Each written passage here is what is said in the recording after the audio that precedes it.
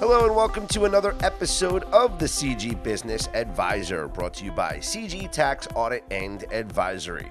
Thank you so much for tuning in, and as a reminder, if you haven't done so already, be sure to subscribe or follow the podcast wherever you get your podcasts from. Let's talk about starting a business. I know we've done episodes before about startups, but when you are in the early stage of a company, what are the steps needed to progress along the way? How do you go from having an idea? What is going to be my business? What is my product? What am I going to do to establish this thing? How do we go from one point to the next point? And how do we bridge those gaps in between? Joining us to talk about this is Nick Yarnell, the Associate Manager for Client Development at Ben Franklin Technology Partners of Northeastern Pennsylvania. Nick supports and manages BFTP's solutions network across 21 counties in Pennsylvania, providing a wide range of early-stage companies and established manufacturers with essential consulting, service providers, and other growth opportunities. Nick, thank you so much for joining us here on the CG Business Advisor. I appreciate you inviting me on the podcast. So tell me more about your background, Nick. Do you have any companies that you've started? What's your experience like with startups? I've got a lot of experience working with startup companies, both, running them myself and, providing consulting experience to, early stage founders, whether they're in that initial bucket, just coming up with an idea, testing out the market, or, a startup company looking at potential commercialization of, that product or service. I myself do a lot of work with established or not established, but early stage companies as a consultant with Temple University's SBDC, aside from the work that I do with Ben Franklin. And I also provide, design and early stage manufacturing prototyping for early stage companies and established manufacturers as well. Do you have any companies that you've started? Yeah, I have launched essentially 4 different companies now. So I've got my first one. I launched as a junior in college.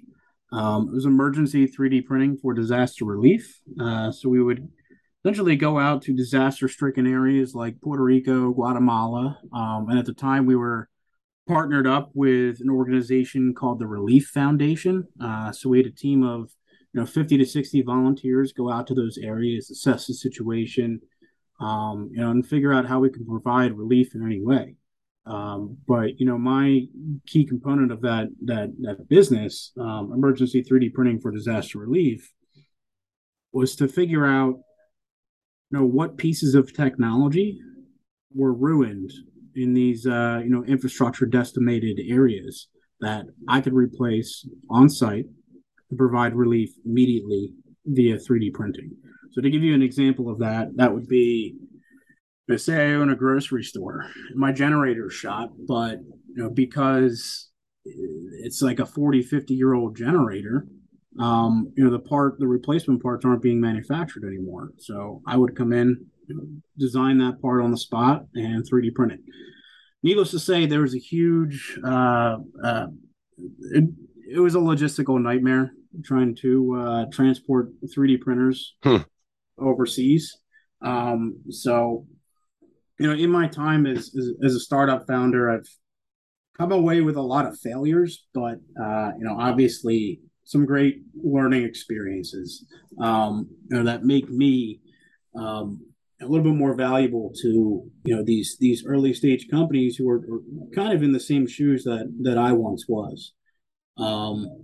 So I took what I learned with that organization, started my second company, which is Potestium, and that company provides crowd management tools using artificial intelligence by tapping into existing surveillance cameras at ski resorts and any number of outside event spaces, with the entire goal of mitigating bottlenecks and congestion points with crowds to make that resort or event space run a little bit more efficient.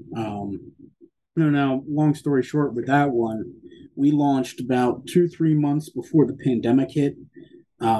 So there are certain things that founders cannot plan for, but can certainly do their best to kind of mitigate and learn to be flexible around. And the pandemic was one of those oddballs that was thrown at me. So we quickly pivoted our organization to providing PPE detection, occupancy counting within a space via artificial intelligence and existing CCTV cameras.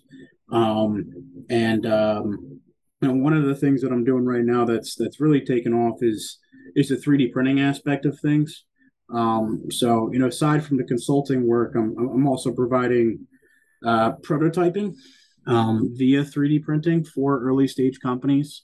And I've also got a company myself called bellsretro.com, where I've launched a couple products in the retro gaming space, all accessory based. Just to quickly go over the few different things that I've done and have been a part of. Well, we can spend hours talking about that retro gaming space if you'd like. I'd be happy to send you some stuff.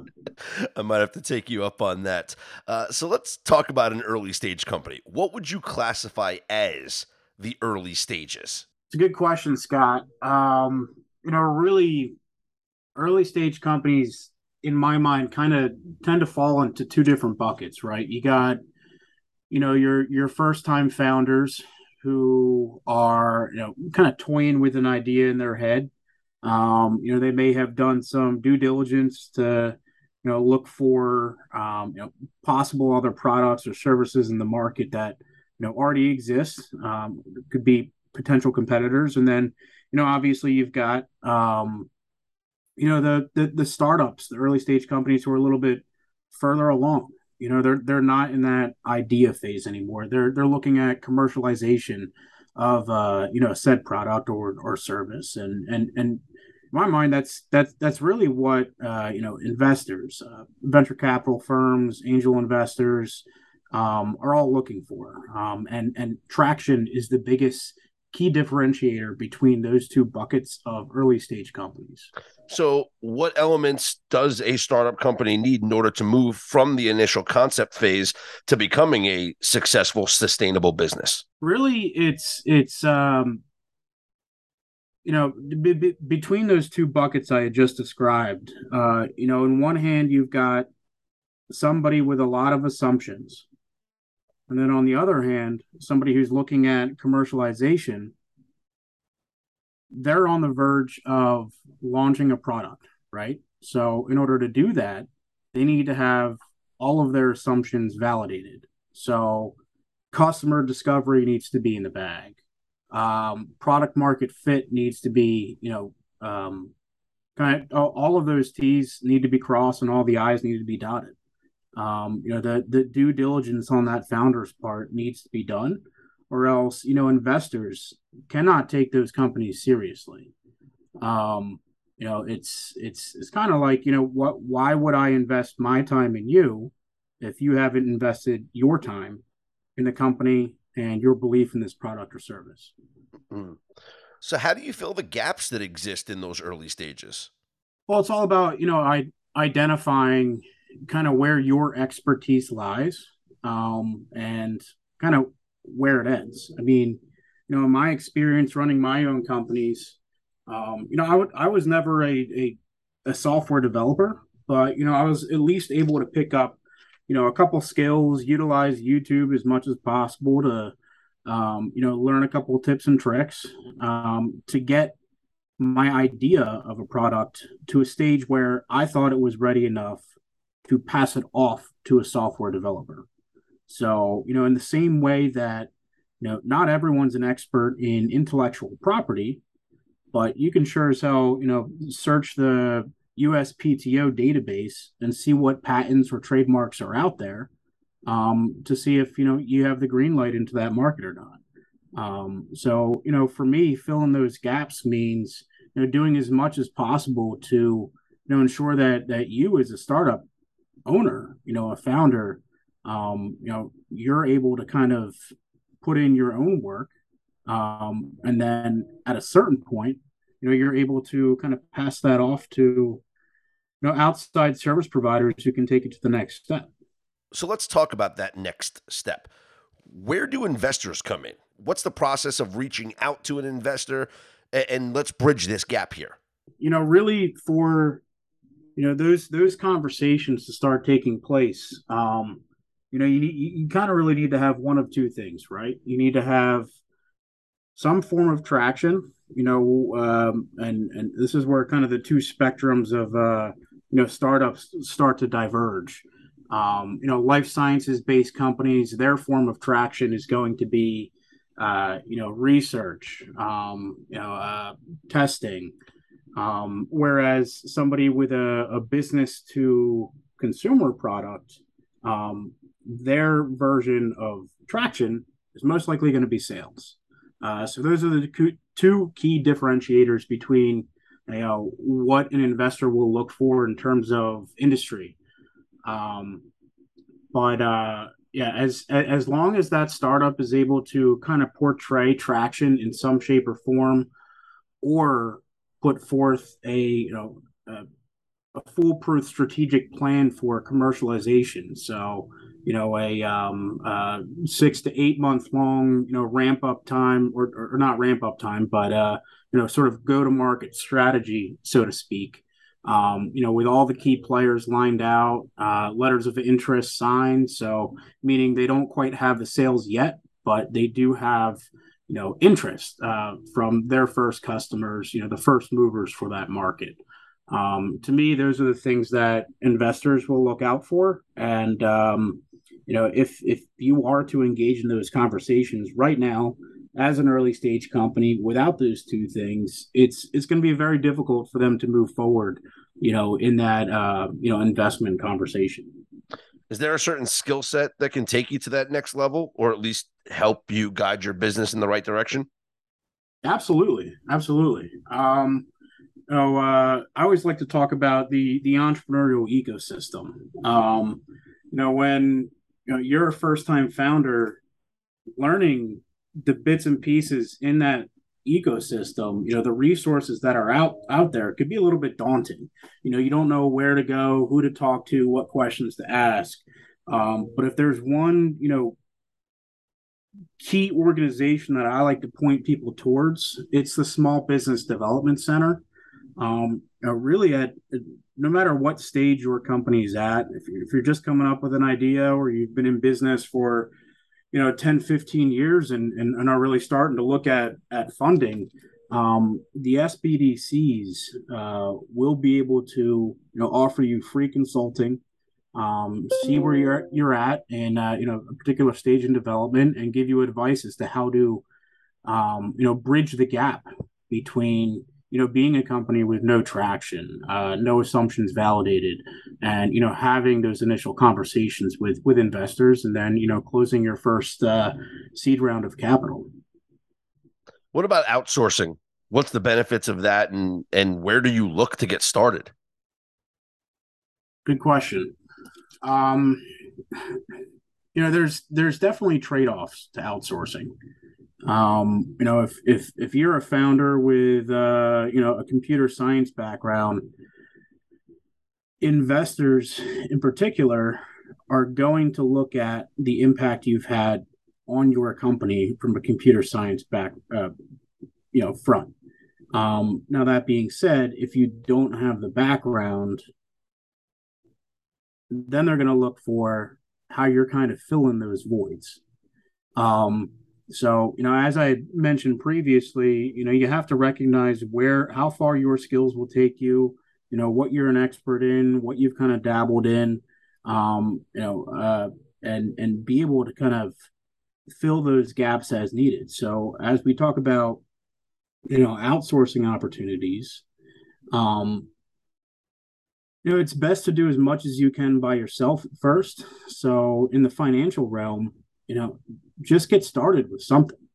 You know, people like to hate on Excel spreadsheets, but if that's all you have access to, by all means, do it until you can't take it anymore. Next step, QuickBooks. Okay, how do I get that started? QuickBooks offers training. They offer free services to kind of get you started. And then say that's not enough. Then you can start, going outside and talking to, financial and accounting groups that can kind of help you in, through the paces, provide a little bit more of an analytical view towards your finances. But the same can be said about every aspect of your business. Coming from a startup standpoint, you want to do as much as you can for yourself without putting money out, right? Outsourcing is a valuable thing in certain scenarios, but you don't want to go full steam ahead, investing in developers, investing in a marketing team, hiring people if you're not willing to put the work in yourself first. Yeah, makes sense. So tell me about Ben Franklin Technology Partners of Northeastern Pennsylvania and all the services you provide to early stage companies. Yeah, so it's interesting. Ben Franklin Technology Partners of Northeastern PA, we are basically one of four Ben Franklins. There is one in Philadelphia. We're the one based out of the Lehigh Valley. There's another one in Penn State, and the last one's in Pittsburgh. We all kind of fall underneath the same umbrella, if you will. But the way we run things is a little bit different. We are all state funded organizations, and because of that, we're kind of tied to our own territories. So I work for Ben Franklin Technology Partners of Northeastern PA. So that means is we're kind of tied to the 21 counties that we serve in Northeastern PA. So if you're a startup company within one of our regions, we can definitely help you. Whether that's through investments or, connecting you with somebody in our solutions network, which is my primary role, or, any number of the grants that we have available as well. So aside from working with early stage companies, we also work with established manufacturers. And our primary goal at Northeastern PA's Ben Franklin is to, provide jobs and sustain jobs. So we do that through investing in innovative technologies, whether that be with early stage companies or, established manufacturers. Oh, interesting. Where can people go to learn more, get in touch with you guys? So anyone who's interested in learning more about Ben Franklin, they can go to nep.benfranklin.org. You'll be able to see essentially all the companies we work with, people that we've invested with in our portfolio. And you could also learn about our incubator up in the Lehigh Valley in Bethlehem. Right on top of the mountain, we have Ben Franklin Tech Ventures as part of our 160,000 square foot building. Within that, we've got 35 companies working out of that location. Organization wide, we've got probably over 180 companies in our portfolio now.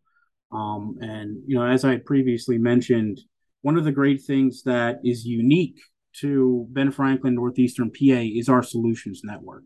So internally, we have kind of like a golden Rolodex of consultants, mentors, service providers, university contacts, vendors, and suppliers that anytime we come into contact with a company we're vetting for investment or working with an existing client who needs specialized expertise in a certain area or a service to work with, they would tap into that network of over 500 individuals who are pre-vetted and can gain access to what they need at that certain stage in development. So it's really neat. It's really neat. And if anyone wanted to get into contact with me, you can reach me at nyarnell@nep.benfranklin.org. That's NYARNALL at nep.benfranklin.org. That's great. Such a great service that you guys provide. And thank you so much, Nick, for all the information and your time. Yeah. Thank you, Scott. Appreciate it. Thank you so much for joining us for this episode of the CG Business Advisor, brought to you by CG Tax Audit and Advisory. For more information, you can head to cgteam.com.